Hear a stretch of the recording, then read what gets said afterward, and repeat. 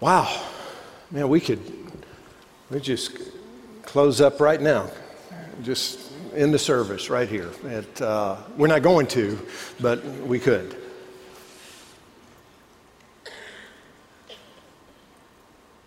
What anxieties are you dealing with?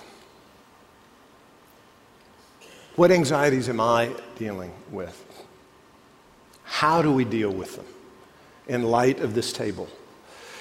A couple of weeks ago, as we were finishing up our series on the Beatitudes, we were looking at that culmination of the Beatitudes, the so what, talking about us being salt and light.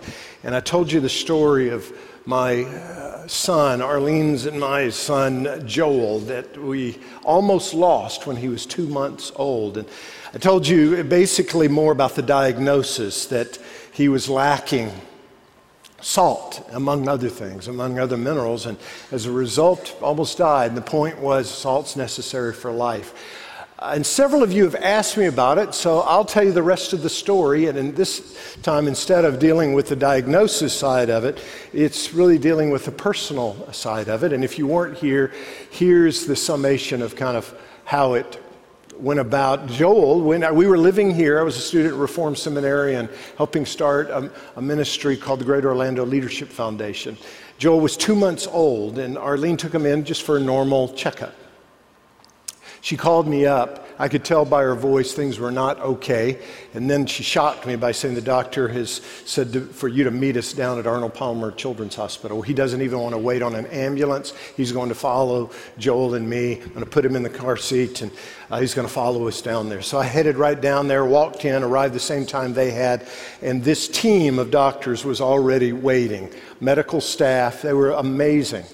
But the reason they were all there is because a number of the levels in Joel's system as a 2-month-old were way past what should have been the cause of death for an adult. And most adults die long before the levels reach what they were in Joel as an infant. They didn't know how he was still alive.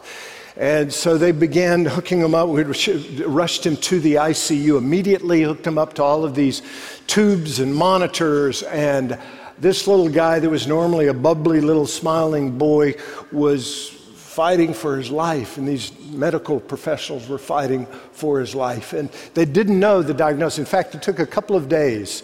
And I still remember, Arlene and I were talking about the nurse's station, where all these doctors would gather around with their big medical tomes, those huge books, trying to figure out. It was a very rare diagnosis. They ended up being transient pseudo-hypoaldosteronism.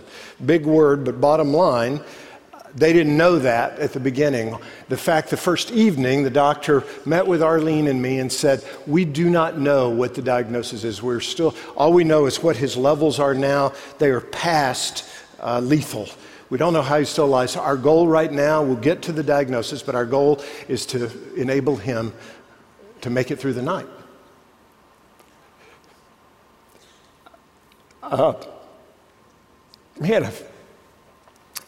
I've told this story twice now, and this is the third time this weekend, and every time it gets me. The piercing nature of those words, your son may or may not make it. Then they said, if you could, please, only one of you would be present in the ICU room because there's just not enough space with all the other medical staff. And so Arlene took the first watch, and this by now is about midnight. I went into the family waiting room, and I immediately just hit the floor, face down. What do you say? I didn't know what to say. Sometimes just groans are the best kind of praying, and tears. And wrestled. The anxiety was almost paralyzing.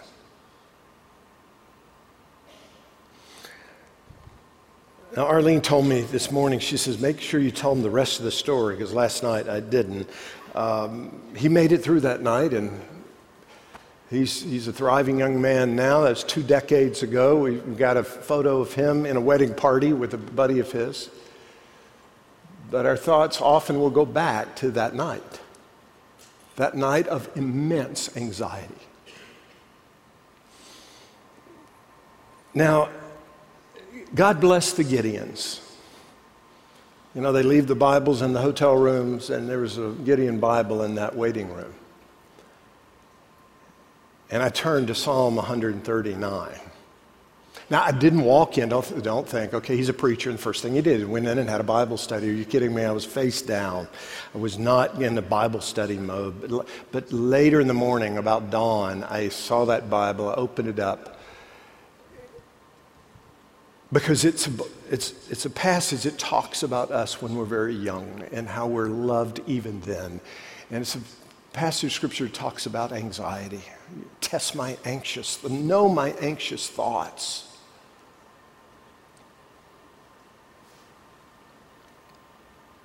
So what do we do with our anxiety? This table has everything to do with how we grapple with our anxiety. But the reality is, most of us don't go to that table first. We go to this table. Now, you might be wondering, what's on that table? Okay, thanks for asking. So, what's on this table is whatever you put on this table. And I'd like you to imagine putting whatever you're most likely to go to deal with your anxiety.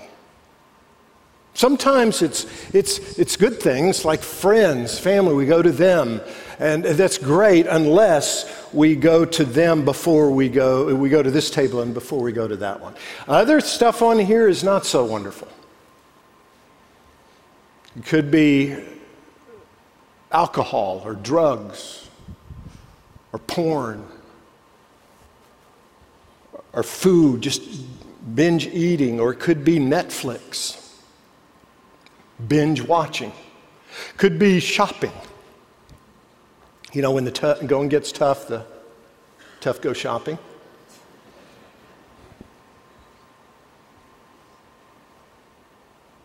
Could be a set of golf clubs. Saying, what's wrong with golf clubs? Nothing unless I go to this table before that table. So in your mind, just put on this table whatever your go-to is to deal with anxiety. And also maybe have something anxiety producing in your mind that you're going through right now. It could be something dealing with your health or the health of somebody you love, or maybe a job, or that you don't have a job, or something financial or emotional, relational conflict. Not sure what it is, but it's anxiety producing. And know that in the midst of that anxiety, there's a choice between two tables. And what does it look like to choose this table that commemorates what Jesus did on the cross, not as a martyr, but as a Savior and a substitute for us? Now, we're in the midst of this series on the Psalms. Sean opened it up a couple of weeks ago, telling us a little bit about the Psalms and some of the types of Psalms that there are. Last week, John Cortines walked us through Psalm 23. And in this series, we're not going to go through all the Psalms. It's 150 of them, so it'll take a while. But we'll come back to this periodically. And every now and then, we'll pick this back up and pick some other Psalms. But there's so many types of Psalms. Sean talked about Walter Brueggemann's categorization of Psalms of orientation, and then there are Psalms of disorientation or Psalms of reorientation. There are different types of Psalms, or you can describe them in other ways as well. There's Psalms of praise. There's Psalms of lament. There's Psalms of thanksgiving.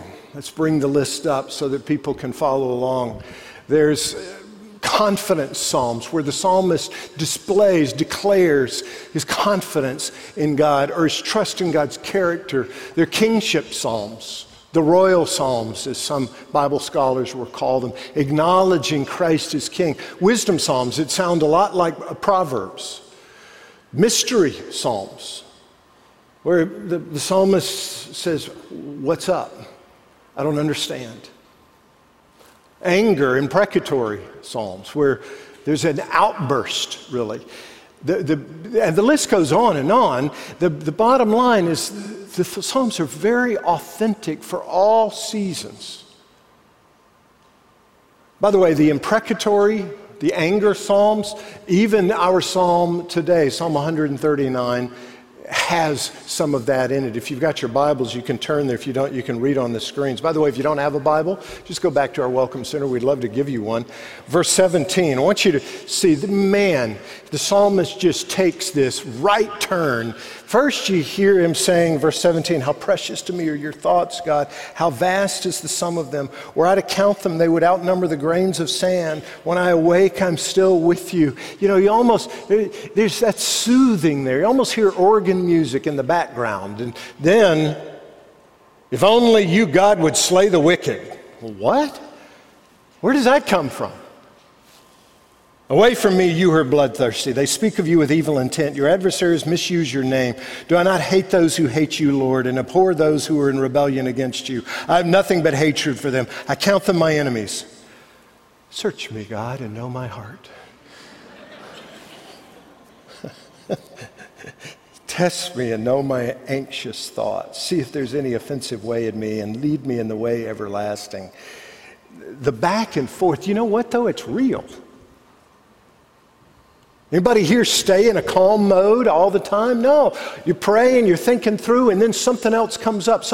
And notice that he takes his frustration not to those people but to God. That's the right thing to do, by the way. First go to him. The bottom line I want you to get from that is you can say anything to God. You think he doesn't already know? That's the posture of our heart. And saying anything will include grappling with the difficulty and the anxiety. By the way, sidebar here just for a moment. I'd encourage you maybe in a month read through all the Psalms. It'll take you 5 a day. You'd need to allow more time on the day you read Psalm 119, just warning you, but because it's a really long psalm. But maybe go through the entire book and you'll start seeing all aspects of life dealt with. But this psalm is where I went because of those last phrases about my anxious thoughts. My anxiety is before you, and this psalm gave words to me. So how do we deal with our anxiety in light of this table instead of this one? We let David lead us.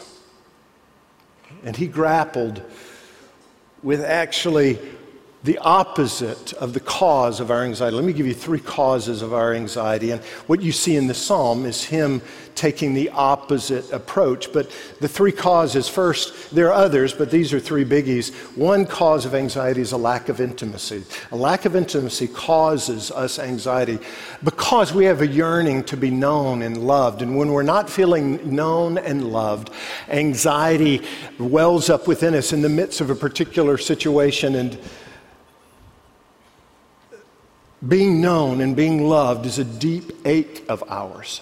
We want to be known most of the time. I love the story of the woman who came to a church for the first time, told the usher it was her first time there. He said, he started escorting her in down the aisle, and he said, where would you like to sit? And she said, I'd like to sit on the front row. He said, oh ma'am, you don't want to sit on the front row. Our pastor is really boring. And you'll get sleepy and everybody will watch you. Trust me, we've dealt with this before. She just interrupted and said, do you know who I am? He said, no, ma'am. She said, I'm the pastor's mother.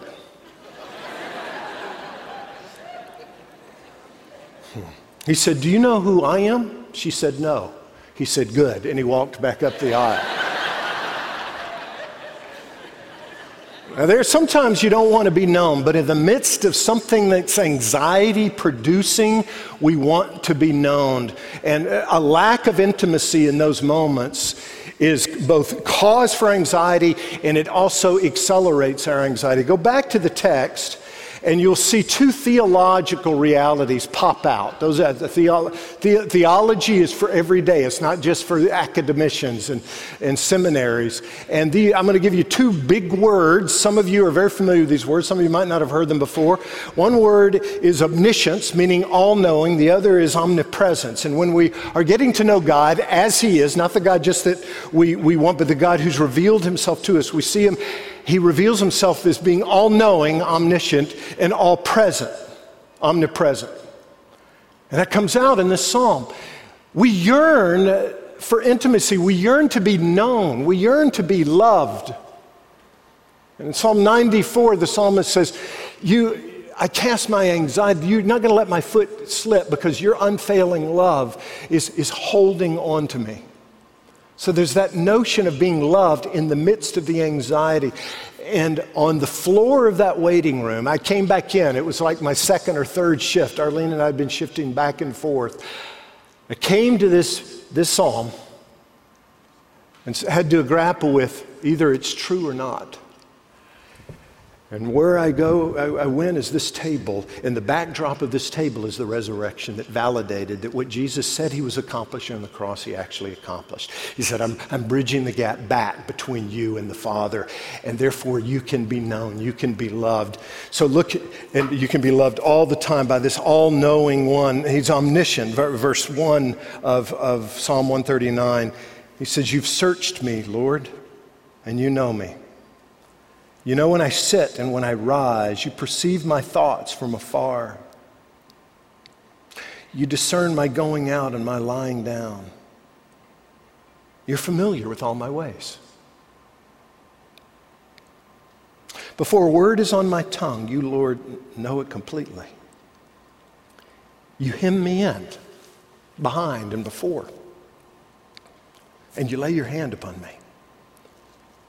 Such knowledge is too wonder-filled for me. It's too lofty for me to obtain. It almost sounds like too good a news. As Julian Barnes, an agnostic, wrote a book a couple of years ago about fear.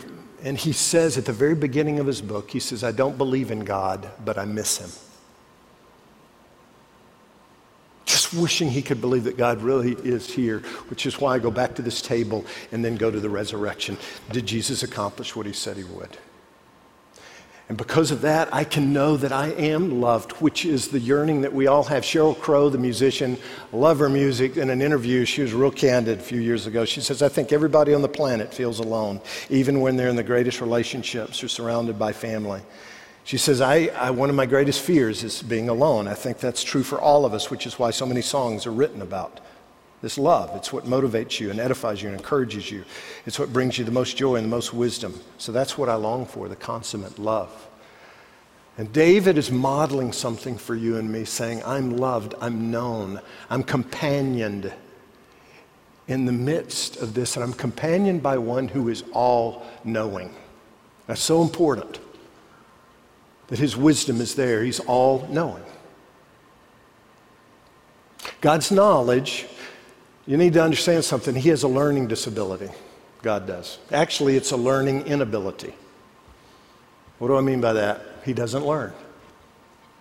He doesn't need to. Having a high view of God is acknowledging the God who is, and the God who is all-knowing. His knowledge is innate, it's not acquired. His knowledge is simultaneous, it's not successive. He doesn't learn this and then learn this or see this. It's all at one time. So 2 days after you were born is just as fresh to God in His knowledge as right now, and it's 2 days before you die and the day you die. All of our lives, all of you say, man, that is huge. It's hard for me to understand that. How about what David says? Such knowledge is too wonderful for me. His knowledge is infinite. It's not partial. It's immutable. It never changes. He doesn't He doesn't shift and say, never thought about that before. His knowledge is infallible. There are no mistakes.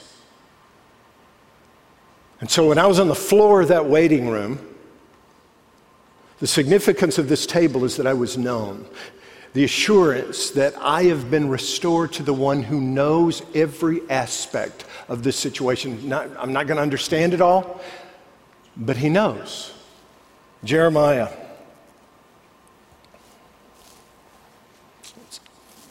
Isaiah chapter 40, verse 13. Who has directed the Spirit of the Lord, or as his counselor has informed him? With whom did he consult, and who gave him understanding? Who taught him in the path of justice, and taught him knowledge, and informed him of the way of understanding? A huge reality in my anxiety is relating with the one who knows. I was sitting in a friend's office one time. Leads a company, had a plaque over to the side. You guys know the song, Jesus Loves Me, This I Know? You learn that? The plaque said, Jesus knows me, this I love. I said, tell me about that. He said, every decision I come across, knowing that he knows me, is something that's precious to me. But it's not just his omniscience. You're saying somebody who would know me that well and know all of us that well at the same time would have to be everywhere. Yes, which is why his omnipresence is part of this equation as well. That's why David addresses that. Not just that he's all-knowing, but that he's all-present. He's present everywhere. Go back to the text. Verse 7. Where can I go from your Spirit? Where can I flee from your presence? Now I want you to frame this for just a second. To some people, that's a little freaky. Oh, man, you serious? It's like the burglar who broke into the house he thought was empty. It was pitch black dark. He's pilfering it. He's got his flashlight right here, and he's putting in all the jewelry and stuff. And out of the darkness, somewhere behind him comes this voice saying, Jesus is watching you. He turns, unless there's nobody there. He thinks maybe I imagined it. He doesn't move for about another 5 minutes. And okay, I guess the coast is clear. That must have been my imagination. He goes back to loading more stuff up. And pretty quickly, the voice comes back. Jesus is watching you. He turns around this time. He was ready. And he goes to the direction where the voice is coming. And it was a parrot. And he said, did you say that? The parrot said, yes. Who are you? And the parrot said, Moses. The guy said, what kind of an idiot names his parrot Moses? The parrot said, the same kind of idiot that names his Rottweiler Jesus. And Jesus is watching you. Now, without this table, the knowledge that Jesus is watching me all the time is overwhelming. Without God's grace and without his mercy. But because of that table, the fact that Jesus is watching me isn't disconcerting, it's affirming, it's comforting. And that's where David is. He says, verse 7, where can I go from your Spirit? Where can I flee from your presence? If I go up to the heavens, you're there. If I make my bed in the depths, you're there. If I rise on the wings of the dawn, if I settle on the far side of the sea, even there your hand will guide me, your right hand will hold me fast. If I say, surely the darkness will hide me and the light become night around me, even the darkness will not be dark to you. The night will shine like the day, for darkness is as light to you. Whatever you're dealing with, he's here now. His presence is not partial, it's full. In other words, it's not where some people are at God's wrist and other people are at his elbow and he just encompasses the whole earth and so you get part of him. No, the power of the way he reveals himself is that he is wholly present everywhere, but he is not in everything. That's pantheism.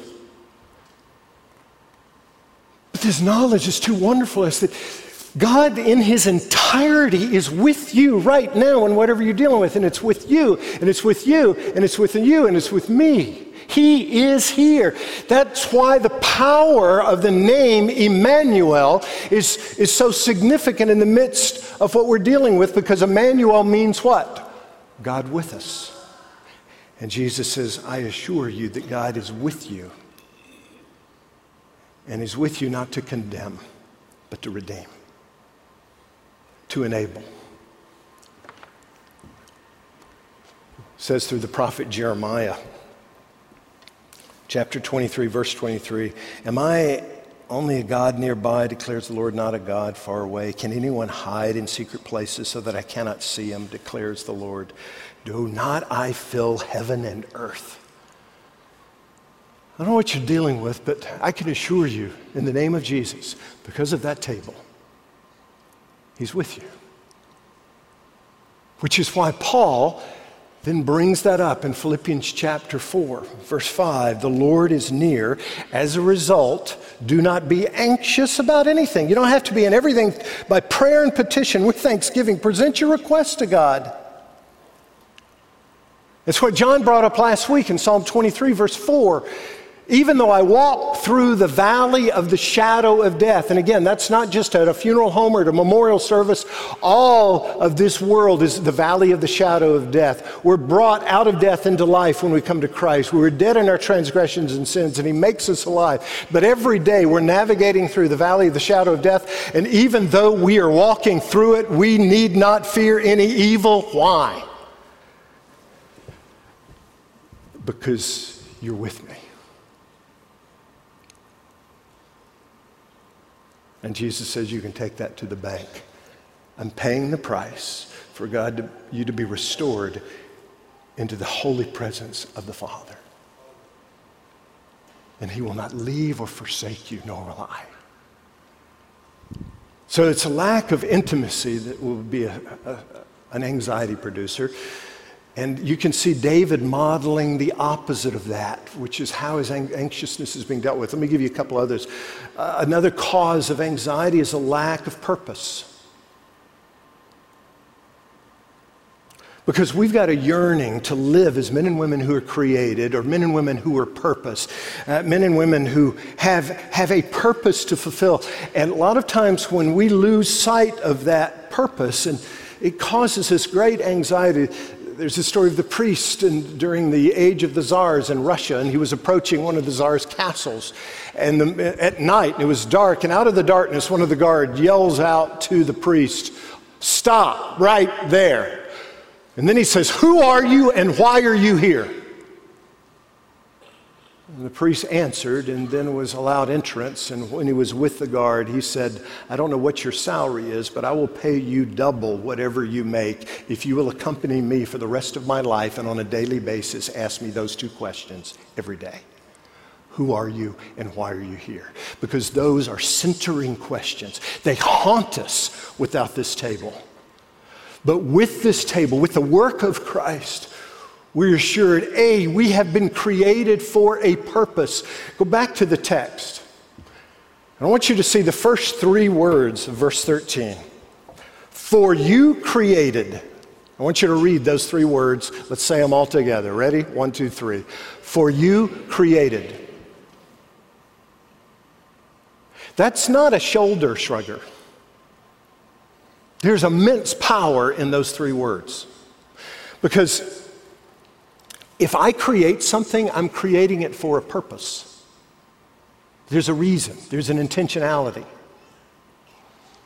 And what David is acknowledging is, I've been intentionally made. For you created my inmost being. You knit me together in my mother's womb. If I praise you because I'm fearfully and wonderfully made. Your works are wonderful. I know that full well. My frame was not hidden from you. When I was made in the secret place, when I was woven together in the depths of the earth, your eye saw my unformed body.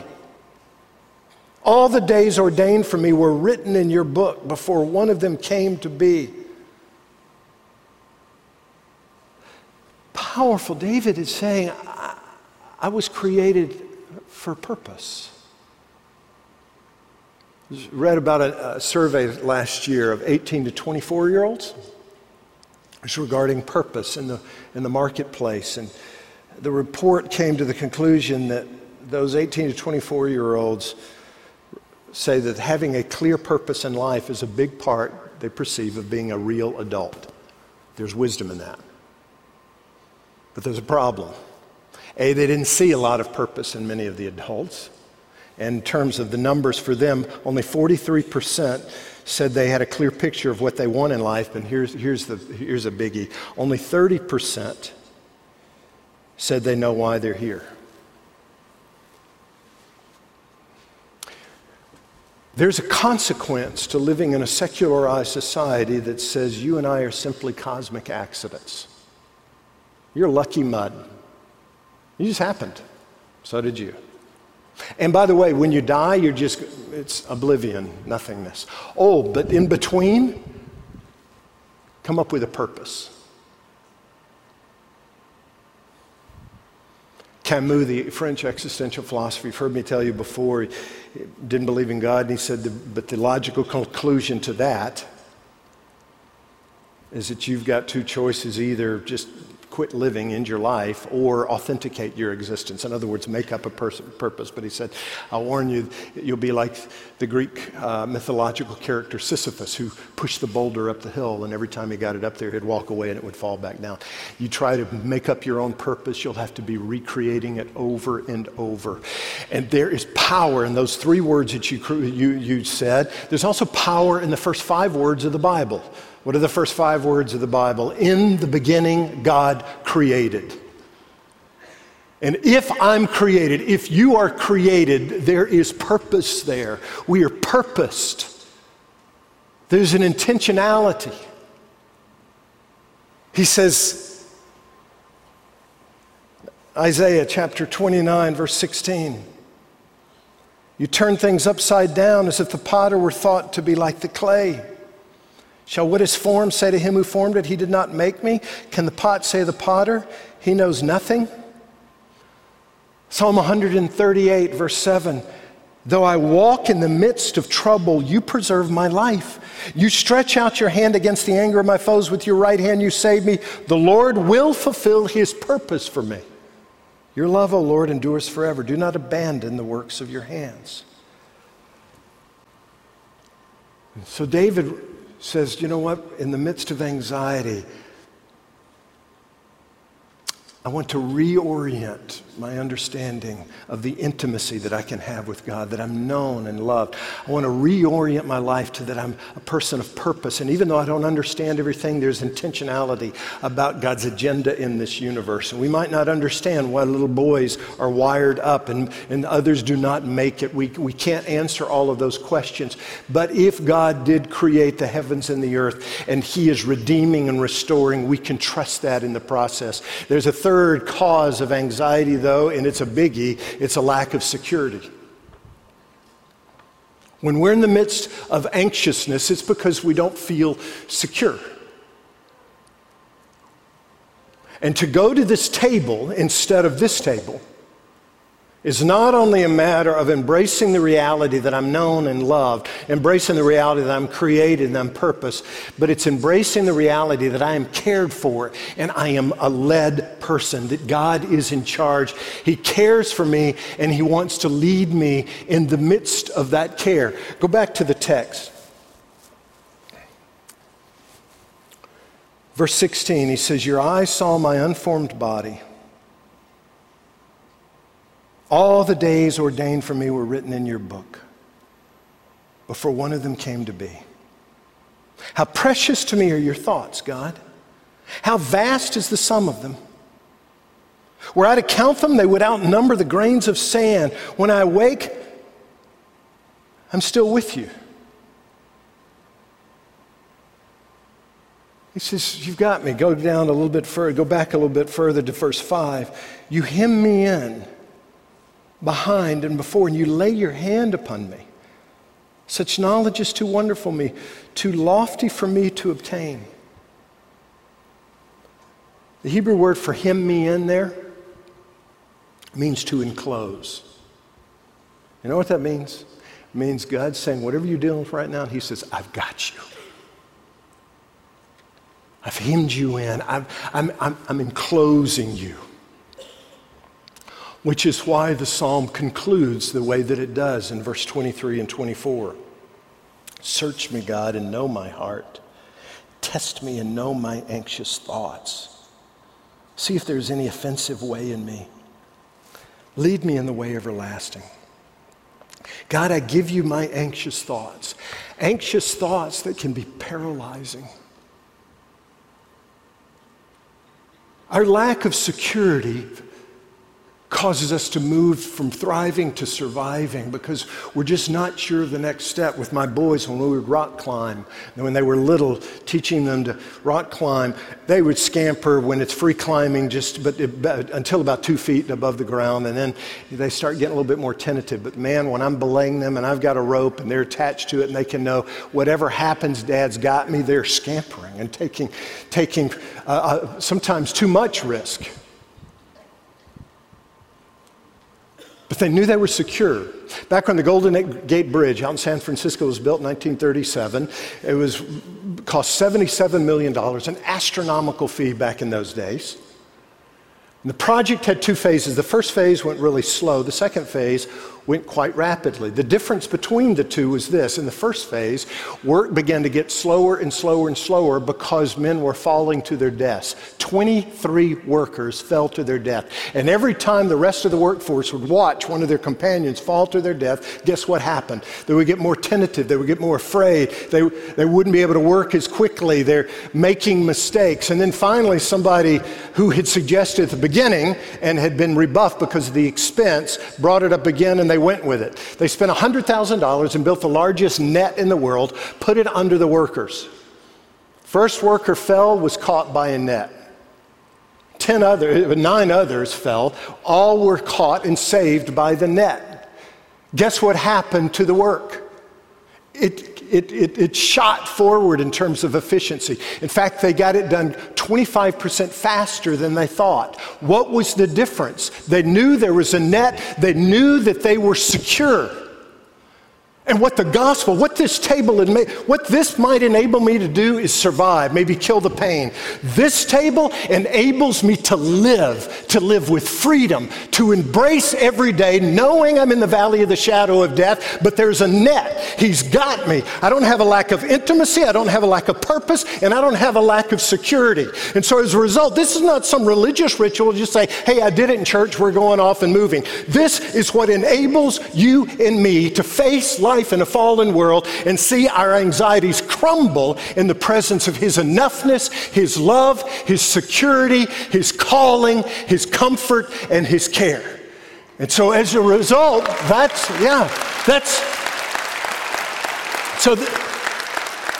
why the gospel is good news. I want you to stand. Before we leave, we're going to make a proclamation together that we're no longer slaves to fear. And it's not because of some creative Jedi mind trick. It's because of the reality of this table. Let's pray. Lord Jesus, thank you. Thank you that you have come. Thank you that, as Sean was talking about a couple of weeks ago, every psalm really is about you, Jesus. It's about what you want to restore us to. We can live authentically. We don't have to pretend that we're not having fear. We can own up to the fear, but then move past it because of the table. God, we confess to you the wrong table, all the stuff that we tend to go to with our anxiety. We lay that at your feet. We receive your forgiveness. And we reorient our lives right now as men and women who've been called to live not just as individuals, but as a community that is no longer in slavery to anxiety. So hear us right now. Not just singing from our throats, but singing from our hearts.